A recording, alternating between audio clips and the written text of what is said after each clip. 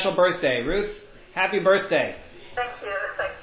I didn't know if you want to say a number or not say a number. I leave that to you. That's okay. You can say it. Yeah, you can say it. Happy 80th, Ruth. Thank you. Can I Nahara? There should be many, many more. Amen. And everybody else as well should also. Mazel tov. Okay. All reach this madrega. Amen. Thank you. So, like I said in my email that I sent out originally for the class, I'm not sure that we're going to have a full hour. We'll see. This was not the week for preparing, that much, given Purim on Tuesday, but we'll see. I mean, there's a lot to say. We'll just see how it goes. But I wanted to spend some time in the beginning of this chapter giving a brief recap of Shaul's arc, his career from when he first showed up, or even really before he showed up in the text, because Medrash puts him earlier, until now, given that this is the chapter where he's going to bow out. So, Shaul begins, for us, in terms of not just the literal text, but in terms of what our sages amplify here, back in the section of chapters 6 to 9, before there is a king. In chapter 4, you may recall, we had the war of the Jews and the Plishtim. Sorry, a little hallway noise here, it'll be done soon. In chapter 4, we had the war between the Jews and the Plishtim, and the Jews lost the Aron, and Chafni and Pinchas, the sons of Eli the Kohen Gadol, were killed, and some warrior came back to Shiloh and gave the report. And all it said in chapter 4 was that it was a man from Binyamin who came back. So Medrash suggests that in fact this was Shaul. Further, there's an idea that when the Aron was taken, the luchos, the tablets, were not taken as well, but rather they were retrieved. And Rashi suggests from a Medrash that Shaul was the one who took the luchos, took the tablets out of the Aron. So that's his first appearance by that standard. But you could really go back further, because you can find his parents.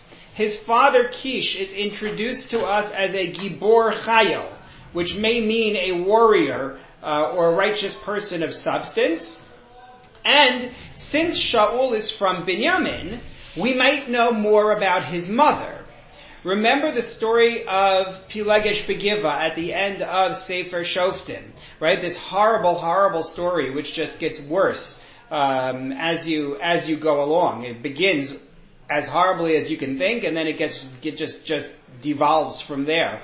But part of that story involves the tribe of Binyamin almost being wiped out.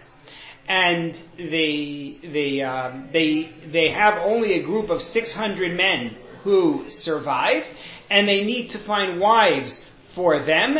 And the wives end up coming, some of the wives end up coming from the town of Yavesh Gilad. I'm not going through that whole story. So Shaul's mother, or Shaul's wife, might be from Yavesh Gilad. The reason why I say might is because it depends on whether Pilegesh Begiva happened at the beginning of the period of the Shoftim or the end.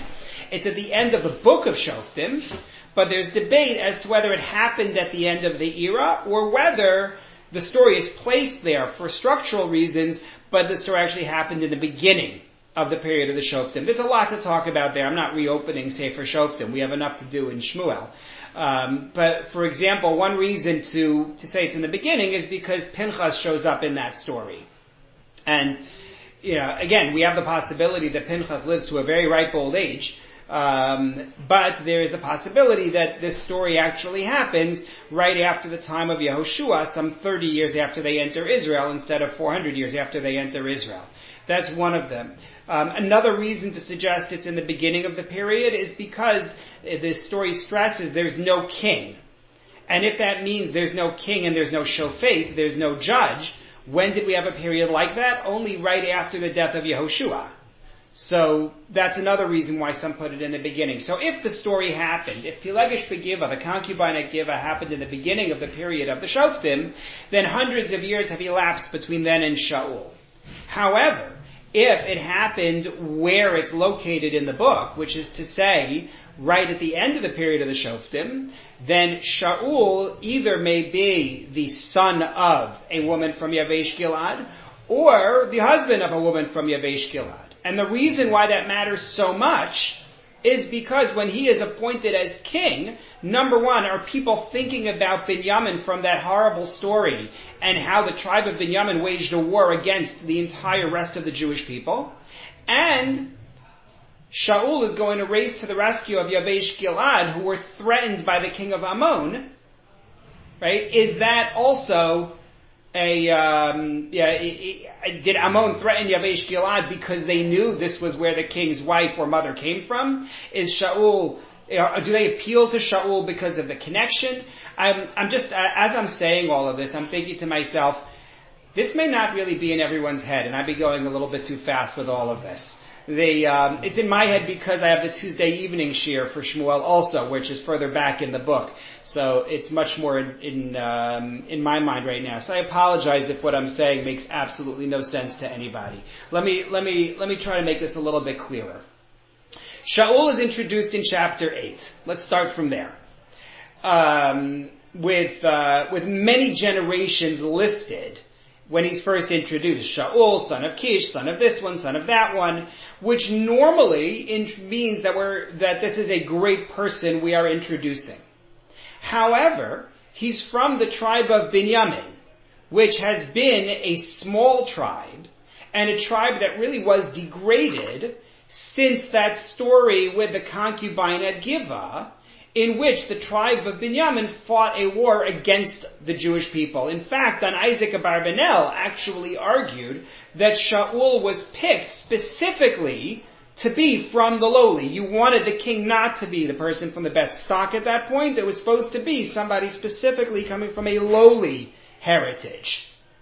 His father is identified as Kish, who is a Gibor Chayil, a warrior or a righteous person of substance. And again, his mother may be from that town of Yavesh Gilad, where they found wives for the remaining men of Binyamin, or some of the remaining men of Binyamin. Clear? Is that better? Sorry, everything else on there, you can just forget what I said. Don't worry about it. It's not necessary. Except that it's Torah. But other than that, it's not necessary. It won't be on the final. That's what I'm trying to say. That's my second time today using that line. Okay, so that's Shaul, who again may have been a warrior already in chapter 4. Shaul is not a child when he becomes king. We know that because we know that very early on in his reign, he has a son, Yehonatan, who is old enough to be a warrior. So Shaul is not young at all, and in fact, when he dies, he leaves behind a son, Ishbosheth, who is 40 or 41 years old. And if I take the traditional chronology that Shaul is only king for a couple of years, that means that Shaul is already 60 when he becomes king. So he's not a little kid. At this point, and he could easily have been a warrior in chapter 4. Clear so far? Minus the opening few minutes? Okay. Chana. I just ask you, do they ever say who Shaul's wife is? We get names of some of Shaul's wives. We saw Achinoam HaYizraelit was the mother of Yehonatan, as an example. Yeah. But they tell us she's a Jew. Yes. Israeli. Yeah, Yizraelit, from Yisrael, the valley of Yisrael. Oh, sorry. She is Jewish, but Yisrael is what it's saying, not Yisrael. Chana, and then Eti. To me it makes sense if we count the years that when his father sends him to look for that, it doesn't seem like a 60-year-old or 58-year-old. Yeah, you're right. He's with a Nahar, so it's like it looks at two youngsters, but you're right, yeah. No, having a Na'ar with him doesn't mean that he himself is young. It means he has a youngster with him. But you're right. I mean, his loyalty to his father, I'm going out looking for the donkeys and I'm going to keep on going until I find them. And also a certain naivete, right? When he comes to Shmuel's town and he doesn't know, like, how to handle giving Shmuel money or whatever, like, there is definitely a degree of naivete about him that I wouldn't expect if he's 60 years old. I definitely hear that. Ethy. I was of the same opinion as Hannah that you don't send a 60-year-old or a 50-year-old guy looking for donkeys. You send a young guy. Except that he's the one in the family who they have available to send, and that's who they're going to send. We don't know anything about his siblings. Yeah. We don't get that information. It doesn't sit right. Okay.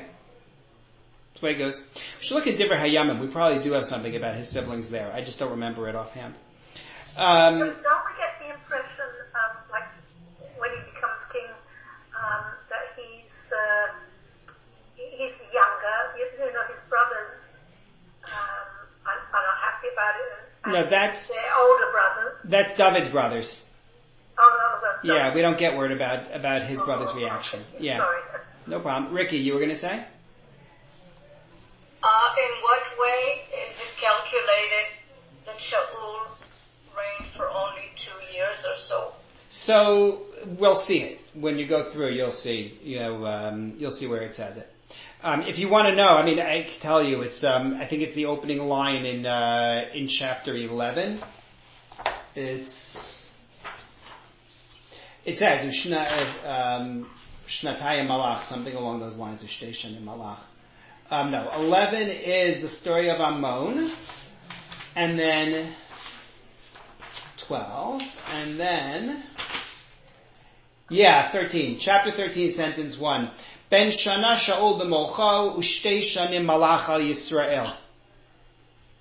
Where is that? Chapter 13, sentence 1. Of Shmuel? Still in Shmuel. Yep. I feel that means that at that time he was 2 years. No, because the first line means that. Ben Shana is that he's 1 year into his reign. You can't tell me it means he's a year old. I'm not going to believe you. No. He can't be a year old and into the second year of his reign. That just doesn't work for a variety of reasons. Yeah. Okay. So that's the introduction to Shaul. We are told in chapters 9 and 10 that Shmuel makes him king. We're told that Shaul has magnificent traits. Some of you may remember we went down the list of his traits and showed they could be understood as referring to either physical greatness or spiritual greatness in terms of his appearance and all of that. It could be that he's physically great, or it's referring to spiritual righteousness, which may be the point. Because the people wanted a king for a variety of their own reasons, and Hashem could be saying, I'm choosing a king who the nation is going to look at and see the material aspect of, and say he's materially good, while I am picking him for the spiritual greatness. Shaul, at the time, is looking for the donkeys that are lost. He's very loyal to his father. He's going for days with his aide, looking, even as they run out of food and they run out of money. He's very respectful to his aide also. He listens to the aide goes in front of him when they go to Shmuel. And Hashem sets up a meeting between Shaul and Shmuel. He tells Shmuel in advance that Shaul is going to be coming to him and that he should do this and he should do that and have this ready and so on. All so that Shaul will be impressed by Shmuel's prophetic knowledge as well as his miracles. Because we're trying to set up a loyalty and a confidence in the Navi. And so it's very important that Shmuel impress Shaul. Shmuel tells him all about monarchy. He gives him signs about what's going to happen to him on his journey after their meeting. Shaul even experiences prophecy himself. But the people are not impressed. And the people say, who is this to be king? This fellow can't save us. Shaul goes back to his farm in chapters 11 and 12. But when Ammon attacks Yavesh Gilad, and again, they may be attacking Yavesh Gilad specifically to mock Shaul, who has family from there. Shaul rides to the rescue and he rallies the nation to defend Yavesh Gilad. And he is successful.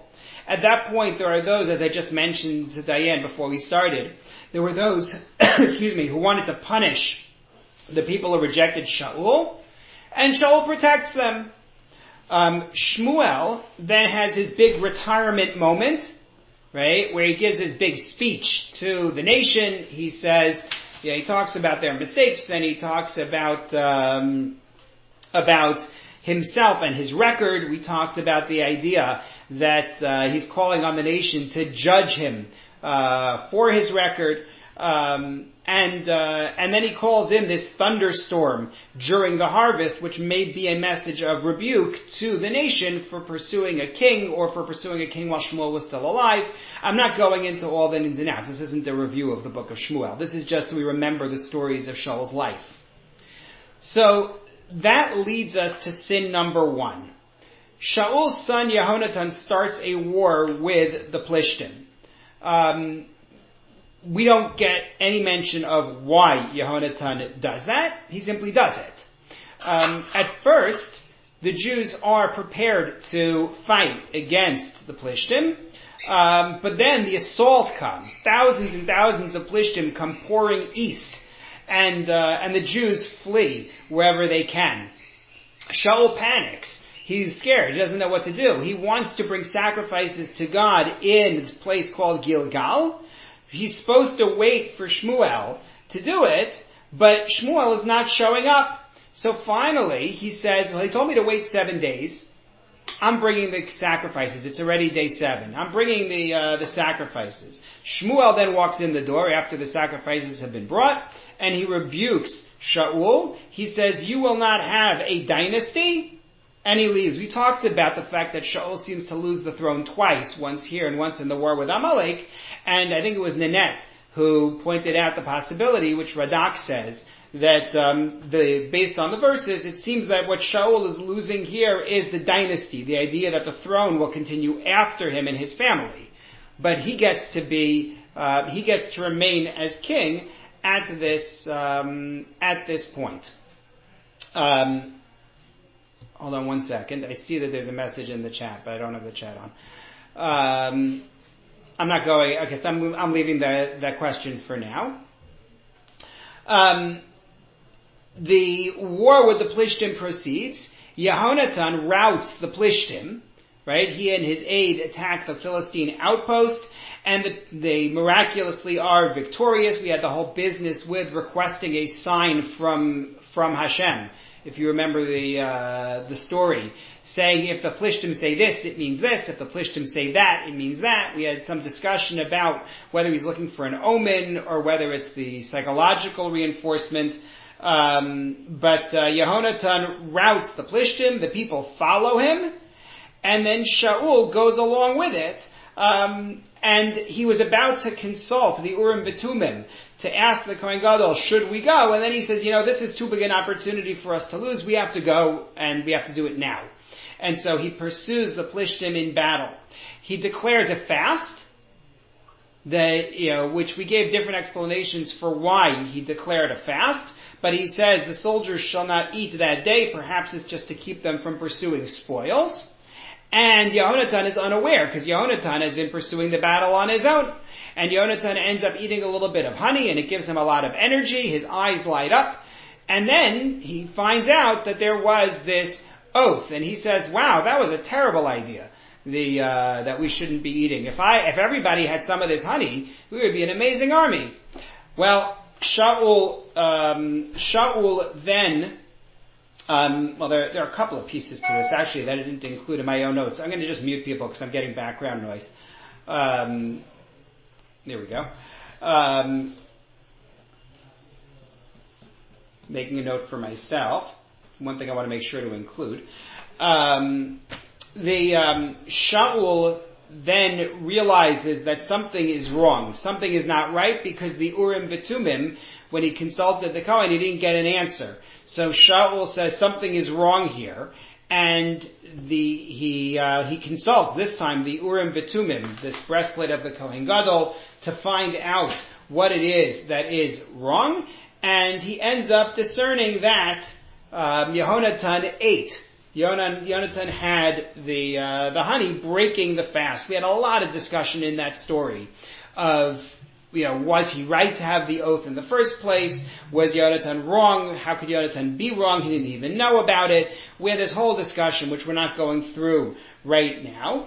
But Shaul wants to execute Yehonatan for failing to honor the oath. We said part of that may be because Shaul knows the history of nepotism, the whole story with Hophni and Pinchas and Eli, and he wants to show his sons are not going to get away with anything. Yehonatan will be punished. However, the people defend Yehonatan and say absolutely not. God favored him. God sent us a victory at his hand.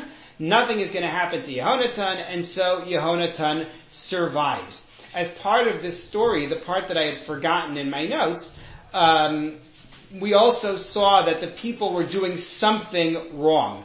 They were eating from the meat that they had slaughtered on the blood, and we didn't know exactly what on the blood meant. There were a range of explanations offered, whether it was that when they shechted the animals it was on the ground and the blood couldn't drain, or whether it was because they ate from the animals without having brought a sacrifice to God. We have all these different explanations for what may be wrong with how they did it, but Shaul set things right. Instead of Shmuel being the religious leader, Shaul was actually the one who took care of it, and he set up an altar to God, and he brought a sacrifice. Okay, I've been speaking a lot. I'm going to pause for questions. No? We're good? Yes, Hannah. It's interesting that I just noticed now. Yeah, I think there's a lot of noise in the background. Is that from you? Sorry. Hannah?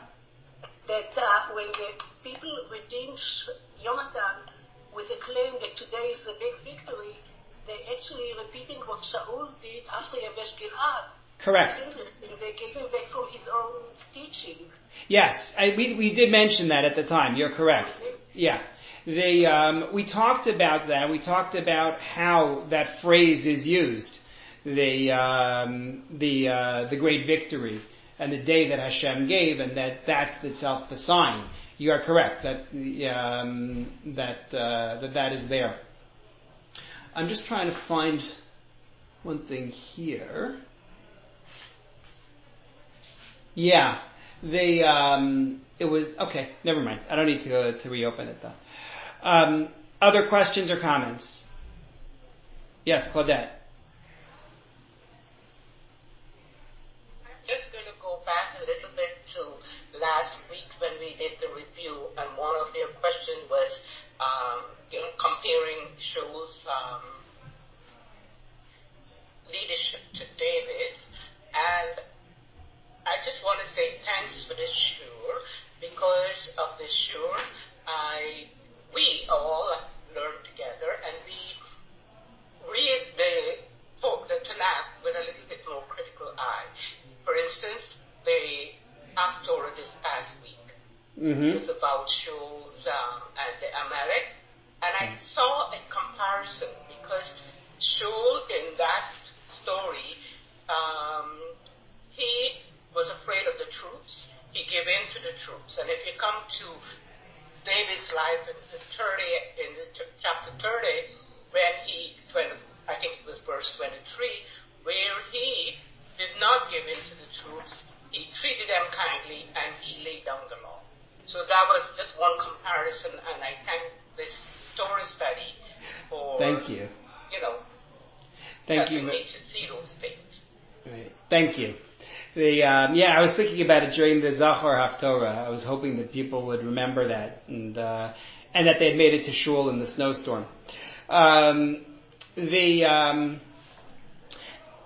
Just to unpack one thing that I had said, Shaul in this war with the Plishtim has two opportunities to ask of the Urim V'Tumim.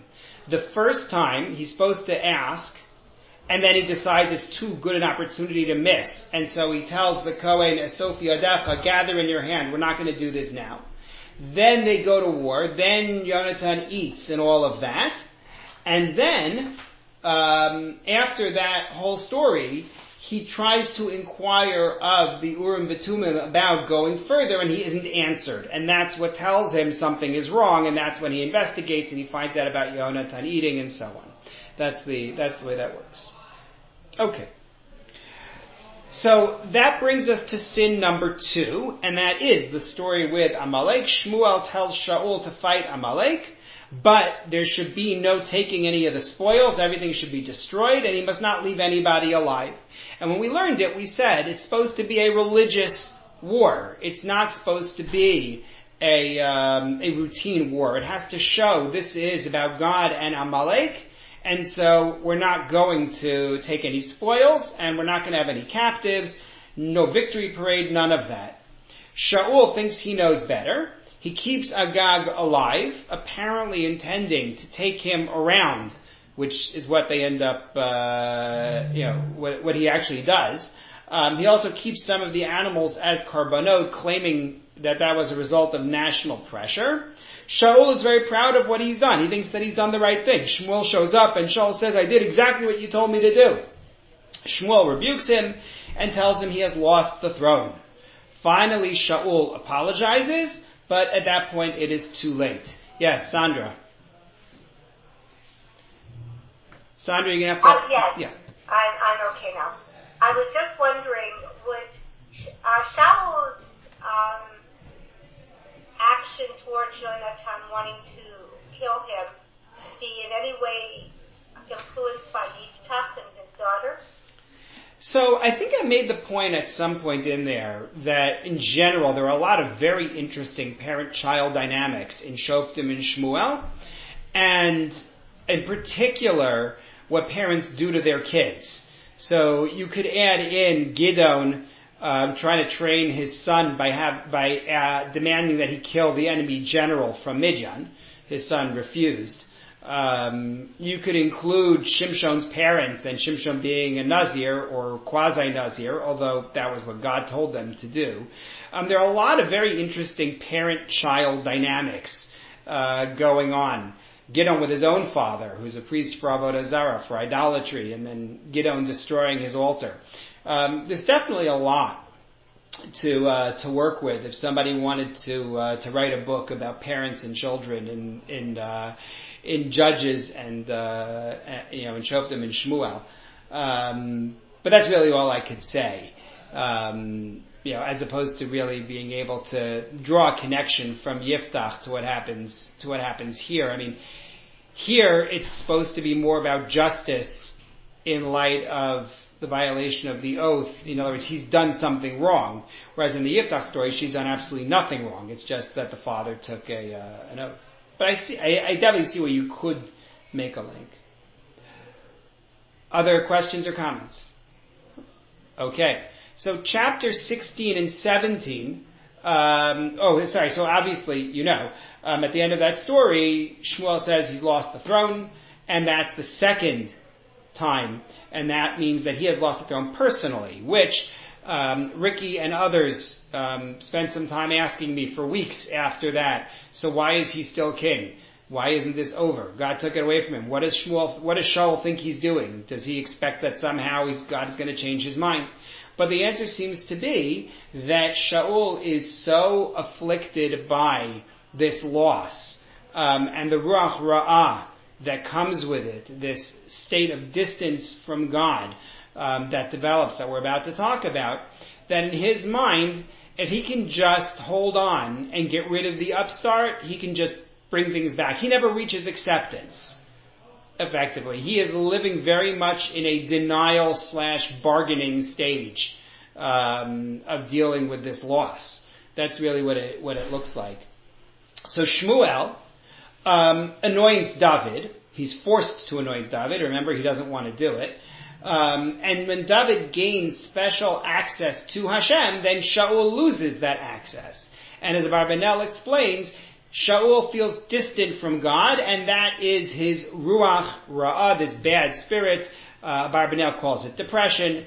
David is brought to play music for Shaul, easing that sense of Ruach Ra'ah. Shaul not knowing that David is also, king. The Plishtim attack, perhaps they heard of Shaul's decline. We don't know. We do know that they had spies. We've talked about that. Goliath threatens the Jews, seems to be taunting Shaul as the one who should be coming out to fight him. Shaul is afraid. David shows up out of nowhere. He kills Goliath, kills Goliath. Shaul seems not to know who he is, which we gave various explanations for. Maybe that's because of the Ruach Ra'ah. Maybe it's just because kings meet a lot of people and he doesn't have to remember the court musician, although the text really sounded like there was a special bond with him. Alternatively, he knows exactly who David is, but what he's asking is this person the one who is going to be the new king? Is he the upstart? Is he a threat to me? That's what he wants to know, because he doesn't ask who is David, he asks who David's father is, suggesting it's an inquiry into lineage. He may also promise his daughter to whoever kills Goliath. That part we said was not clear in the text. It is said in Shaul's name, but it's not necessarily Shaul's statement.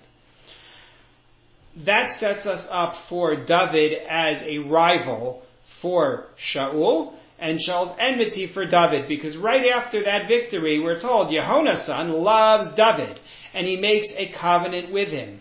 And that love that Yehonasan has for David seems to be the bond of people with shared ideals. There's a very, very close ideal and personality really for the two of them, for David and Yehonasan. That Yehonasan is a person of great emunah, great faith, and a degree of impulsivity where he just acts on it. And that's something that we see with David when he goes to kill Goliath. And we talked about that when we did the beginning of chapter 18. We talked about the traits that they have in common and the affection. We talked about the fact that it never says that David loves Yehonasan. That doesn't happen at that stage. It only says Yehonasan loves David. It says that Yehonasan makes a covenant with David. It doesn't say David makes a covenant with Yehonasan, right? Is this familiar? Do you remember that? And Shaul knows about the covenant, and he is not a happy camper. And it gets worse, because they go on the Goliath's head tour to take the head of Goliath around the nation, letting everybody know. And Shaul hears the women singing about David, right? That Shaul with his thousands and David with his tens of thousands. And we gave different ways you could explain the women's song. It doesn't have to be promoting David over Shaul. There are different ways you can read it. However, that's how Shaul reads it. Shaul starts to see David as a threat to the throne. The people in general embrace David. Everybody loves David. Shaul tries to make David a target for the Plishtim. He's got to be a target anyway, having killed Goliath. But he tries to have David marry his daughter Meirav. Meirav is interested. David is not interested. So then he finds out that his daughter Michal, the second daughter, loves David, and he says, great. And he manages to have David convinced to marry Michal. Yonatan then persuades Shaul not to harm David. Yonatan hears that Shaul wants to harm David. He persuades Shaul not to do it. He gets Shaul to swear not to do it, which is a big deal, because remember in the story with the honey, Shaul had to keep his oath. So he says to his father, I want you to swear that you're not going to harm David. However, then the Ruach Ra'ah takes over and he tries to kill David. David flees the palace and goes home. Shaul has the home surrounded. He wants to bring David in, whether to claim David, look, he's a fugitive, or whether because he wants to bring him in to kill him. Michal helps David to escape, right? Lowering him out the window. That whole business with the goat skin and the trafim. David flees to Shmuel for protection. Shmuel prevents Shaul's men from taking David. He puts them in some kind of a prophetic trance. Even Shaul himself ends up in that trance, leading to the second statement of Hagam Shaul Banaviim. Is Shaul actually a prophet? And David escapes. The Yehonatan and David then plot to figure out Shaul's intentions. Does Shaul really want to kill David? We asked, but isn't it very clear that Shaul wants to kill David? And we talked about different ways to understand the fact that David didn't simply run away. For example, maybe David's covenant with Yehonatan requires that he stay, that he not leave.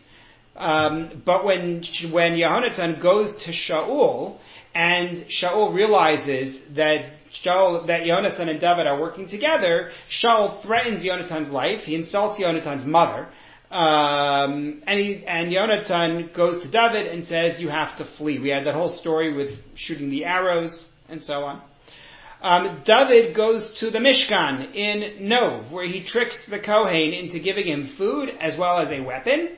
But Doeg, who is a loyalist of Shaul, is there. He is called the mighty shepherd. We talk about him potentially as the head of the Sanhedrin. That's a whole discussion we're not going into right now. But David goes from there to the Plishtim, to the Philistines. But then he needs to leave the Philistines because they recognize him. So he pretends to have lost his mind, and Achish, the king of the Plishtim, lets David go, saying, "Chaser mishuga imani." Do I need people who aren't in their right mind? I don't need this. Questions, comments? We still okay? All right. So then Shaul pursues David as a mortal threat. First, he was a threat to the throne. Now he's viewed as a mortal threat. Shaul hears of David's growth in popularity. He accuses his men of conspiring with David. Doeg tells him what he saw in Nov. Doeg angles the story to make it seem like the Kohanim of Nov are on David's side. Shaul has Doeg massacre the city. David, for his part, hides in a place called Keilah in Yehuda, and then he goes to Ziph. He fears that they're going to turn him into Shaul after Shaul destroyed a city. Who knows what he would do? Shaul indeed comes after David each time, but Shaul is drawn away from Ziph to fight the Plishtim, sparing David. Yes, Nanette? Or is that just your iPad? Yeah. Okay. It's interesting when you do the summary, and maybe this occurred to everyone except me, but when you do the litany of the attempts on David's life through the summary, what you either see is complete incompetence and or Hashem continually intervening. Right. And so the question that I have is there the possibility as he is continually thwarted, that Hashem is giving him a chance of redemption? So the first 9 times that he attempts to kill David and he's thwarted. So I think it's definitely true that, I'd say a couple of things. Number one, the primary item on Hashem's agenda is saving David from Shaul. Meaning, if Shaul succeeds, it's not just that Shaul has lost the chance for tshuva. It's that we lost our king. So, that I think is the primary motivation here. However, it is true that Shaul has multiple opportunities for redemption. And we're going to see in just a moment a very interesting aspect of that. So that is true. In terms of your earlier comment about the level of incompetence that may be involved, it reminds me of the line that we see regarding Shaul at one point where it talks about the many wars that he fights. It lists all these enemies he fought, and it says, "V'chol asher yifneh yarshia," which is an odd word. It should say, "B'chol asher yifneh yatzliach," wherever he turns, he succeeds. So yarshia from Rasha is being used to give me some kind of a lesson. So some take it as saying, no, wherever he turns, he destroys them. That's the idea of being wicked, is he destroys whoever the enemy is. But there are those who read it as, no, where he turned, he made mistakes, he made wrong decisions, because problems. Yarshia is a negative, and that's why that word in particular is chosen. There is definitely a degree of, some of it is Hashem saving David, like in Ziph, where the Plishtim are brought in, it seems fairly clear to lure him away specifically. And we saw it also, we didn't get to this yet in our review, but when Shaul and his camp are all asleep, when David comes in, we took that as also being Hashem doing that to make Shaul vulnerable. So there is that in at least some of the cases. And just one final comment. And again, I may have missed this, but he never makes the argument to Yonatan saying it's not about me being king, it's about you succeeding me. Yeah, no, he does. And he does. He does. Make that Yeah. argument. No, we saw that back in chapter 20. Okay, so that's... It's a while ago. Thank you. Mm-hmm. So Shaul, he says explicitly, he says, as long as Ben Yishai, his term for David, is alive, you and your throne will not be established. So Shaul continues the pursuit of David. He enters a cave where David is hiding. David does not kill him. David just cuts the corner of his cloak, even though David's men would like him to do more. David uses the cloak to show that he could have harmed Shaul. He didn't do so. Shaul is very impressed. He says, look, David, I know that you're going to be king. He asks David to swear not to harm his family, and then he leaves. Yes, Ricky? So Shaul hears that he's not going to remain king, and he understands that this is Hashem's will, and yet he still continues to fight against. Yeah, he's not resigned to that. He really believes that this can be reversed. He's a very big believer. Hashem will change his mind? Apparently. So Shmuel dies. David descends to Paran. We talked about why. I'm not going into that now, except to note one view is that it's because he believes that with the death of Shmuel, all bets are off and Shaul is even more dangerous. So he wants to put more distance between himself and Shaul. David marries Achinoam and Abigail. Shaul is angry and he gives Michal, his daughter, who had been married to David, he gives her to Palti ben Laish. Whether that means he just put her in Palti's care, or whether he was trying to actually marry her off to Palti, and whether he's doing something wrong in doing so, we discussed at length. Shaul learns then that David is in a place called Givat HaChachila, and he goes to attack David, but that's when the entire camp is sleeping, and David invades the camp, along with Abishai. David refuses again to have anybody harm Shaul. He spares Shaul. He takes the water bottle, takes the spear. Shaul apologizes. And that is the last meeting of David and Shaul. David then goes to the Plishtim. I feel like I should have done an arc also for Yehonatan because he's going to die in this story also, but nonetheless. That brings us to the last bit and what we've been doing over the last couple of months. Shaul panics at a Plishti attack. He can't find answers from prophets or dream interpreters, and he seeks instead an Ov, a necromancer, a medium of some kind, to summon Shmuel. However that works, whether that works, he gets a message saying it's over.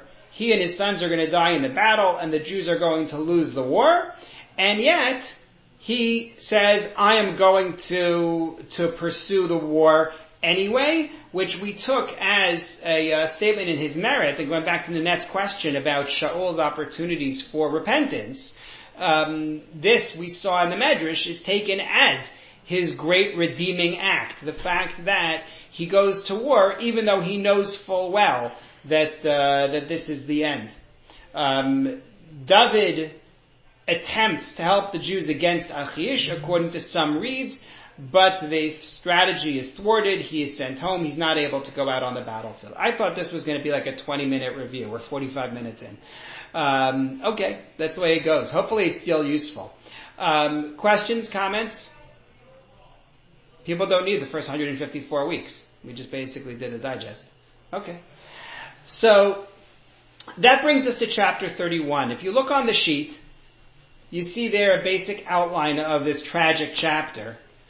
The opening two sentences tell us about the war. The Plishtim, the Philistines, win the war. They kill Shaul's sons. Shaul asks his armor bearer to kill him. The armor bearer refuses. It looks like Shaul takes his own life. I'll explain why it looks like. We'll have to get there. The Jews flee. The Plishtim take Shaul's body and they mutilate it.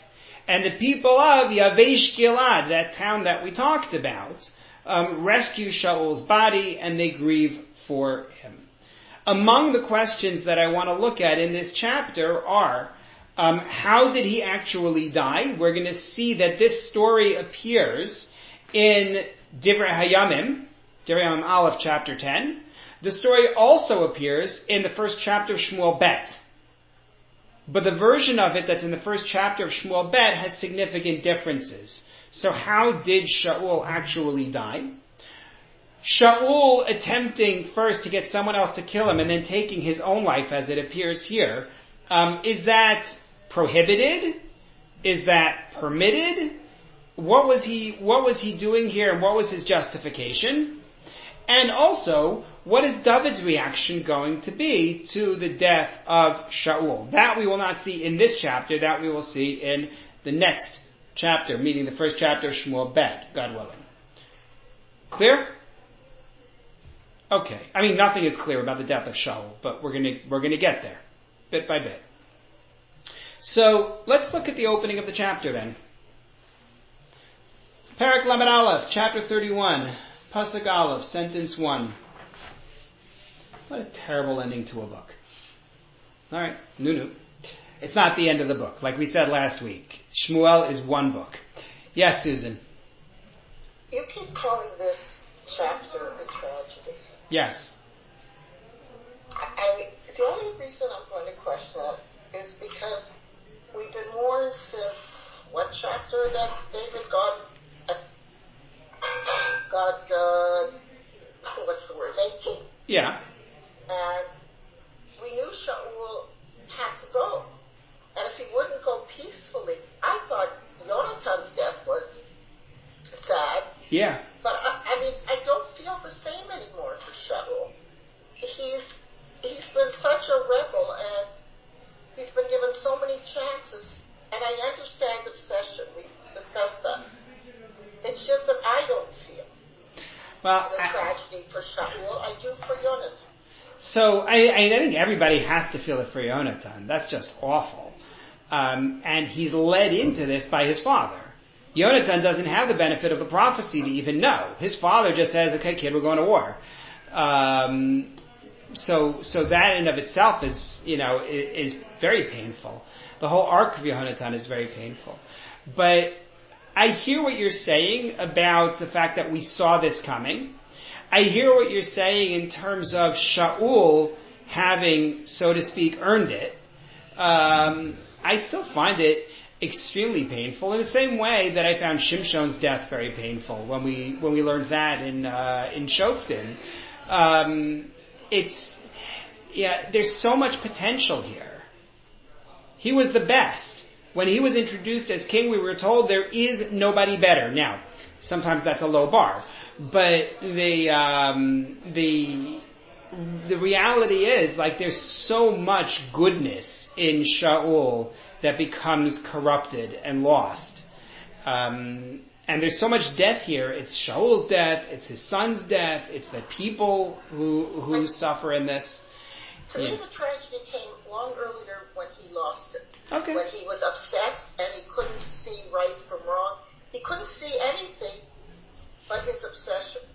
I hear you. That was tragic. Okay. But that was also going to lead to his death. Okay. I hear you. So, let's see the opening two sentences. Uflishtim nilchamim b'Yisrael. And the Philistines were fighting against the Jews. As Rashi notes, this is an orientation clause there, because the previous two chapters took us away from the story of Shaul to talk about David and his life with the Plishtim and Siklag and Amalek and all that. You could almost forget that there was a war going on. But that was where chapter 28 took us and the whole story with the oath. So it brings us back to the starting point and saying, okay, folks, the Jews are facing a massive attack by the Plishtim. Vayanusu anshe Yisrael mipnei Philishtim. And the Jews fled from before the Plishtim. Vayiplu chalalim bahar ha-Gilboa. And they fell in corpses at Mount Gilboa. We don't get a number. We just told that they fall. The text says the Jews fled from before the Plishtim and they fell as corpses on Har Gilboa. If you take a look at source number 1, this is a Mishnah in Maseches Sota. It's there because in context they're talking about the speech that the Kohen gives to the nation before they go to war. So after the Kohen gives his big speech, and part of the speech in a discretionary war, not a war of defense, but in a discretionary war, there's the part of the speech, the Kohen says, if anybody is afraid, go home. So once that whole opportunity is over, then we're told, Ma'amidin zekifin lifneim va'acherim me'achoreim. They put up guards in front of them, other guards behind them, ukeshilin shal barzel bideyim. They have iron cudgels in their hands. V'cholam mevakesh lachzor. Anybody who wants to retreat, harishus biyado lekapeach es shokav. So the guard is licensed to use the iron cudgels to smash him in the legs. Shetchilas nisa nefila. Because the beginning of flight is the downfall of the army. And he quotes from here 2 passages. One was from chapter 4, the report on the Jews' war with the Plishtim, in which we are told by the refugee from Binyamin, Israel fled from before the Plishtim, and there was a great blow against the nation. So that's a result of fleeing. Ulahalanu Omer, and it also says in our chapter, that the Jews fled from before the Plishtim, and they fell as corpses. So because they fled, therefore they fell. Malbim is extremely harsh. Take a look at source number 2. He says, V'siper sheYisrael nashasa gevurasam shelo lachamu klal rak tekef nasu. It told us that Israel lost their might. They didn't fight at all. They only fled right away. Everybody turned tail to the Plishtim. That's the way that Malbim explains what happened here. And then Pasuk Beis, sentence 2. Vayadbiku Plishtim es Shaul v'es banav. The Plishtim caught up to Shaul and his sons.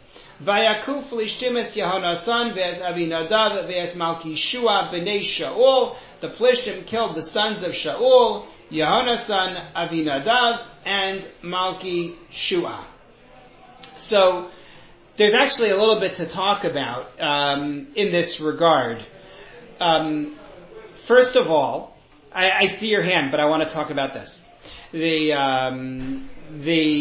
business of catching up to Shaul and his sons, whereas everybody else fled, is something that our Barbanel picks up on. If you look at number 3, Hidbiku Plishtim es Shaul banav. The Plishtim caught up to Shaul and his sons, Lefi shehismidu lihilachem, because they kept fighting.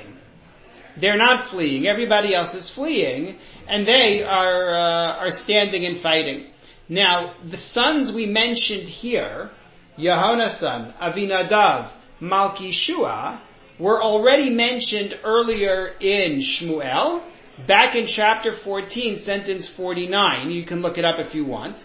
When we listed Shaul's family, we listed Meirav and we listed Michal. We talked about them, his 2 daughters, and we also listed these 3 sons. However, it appears that there are 2 other sons who did not fight.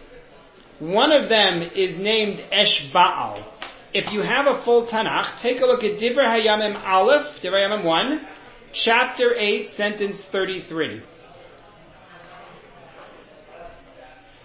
That's where we get the lineage of the tribe of Binyamin. And there we're told, there's a man by the name of Ner. Ner produced a son, Kish, and Kish produced Shaul. Notice it doesn't mention any siblings, but that could just be because Shaul is so important. Vishaul holid, and Shaul had Yehonasan, Malki-Shua, Avinadav. Those are the 3 we mentioned who died here. And poof, there's another one, Eshbaal. is also there. So Shaul has a fourth son, Eshbaal, who he knew nothing about at this stage. So that's one more son. This, by the way, is also found in chapter 9, sentence 39 in Divrei Hayamim. Eshbaal will be better known to us by another name. What's his other name?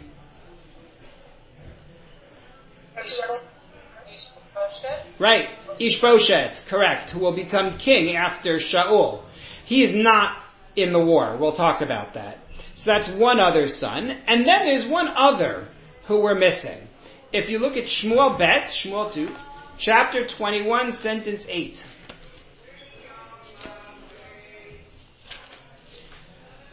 Chapter 21, sentence 8. There we are told a very, very difficult story about Givonim coming to punish the house of Shaul for a crime against them. We'll have to talk about that one day maybe.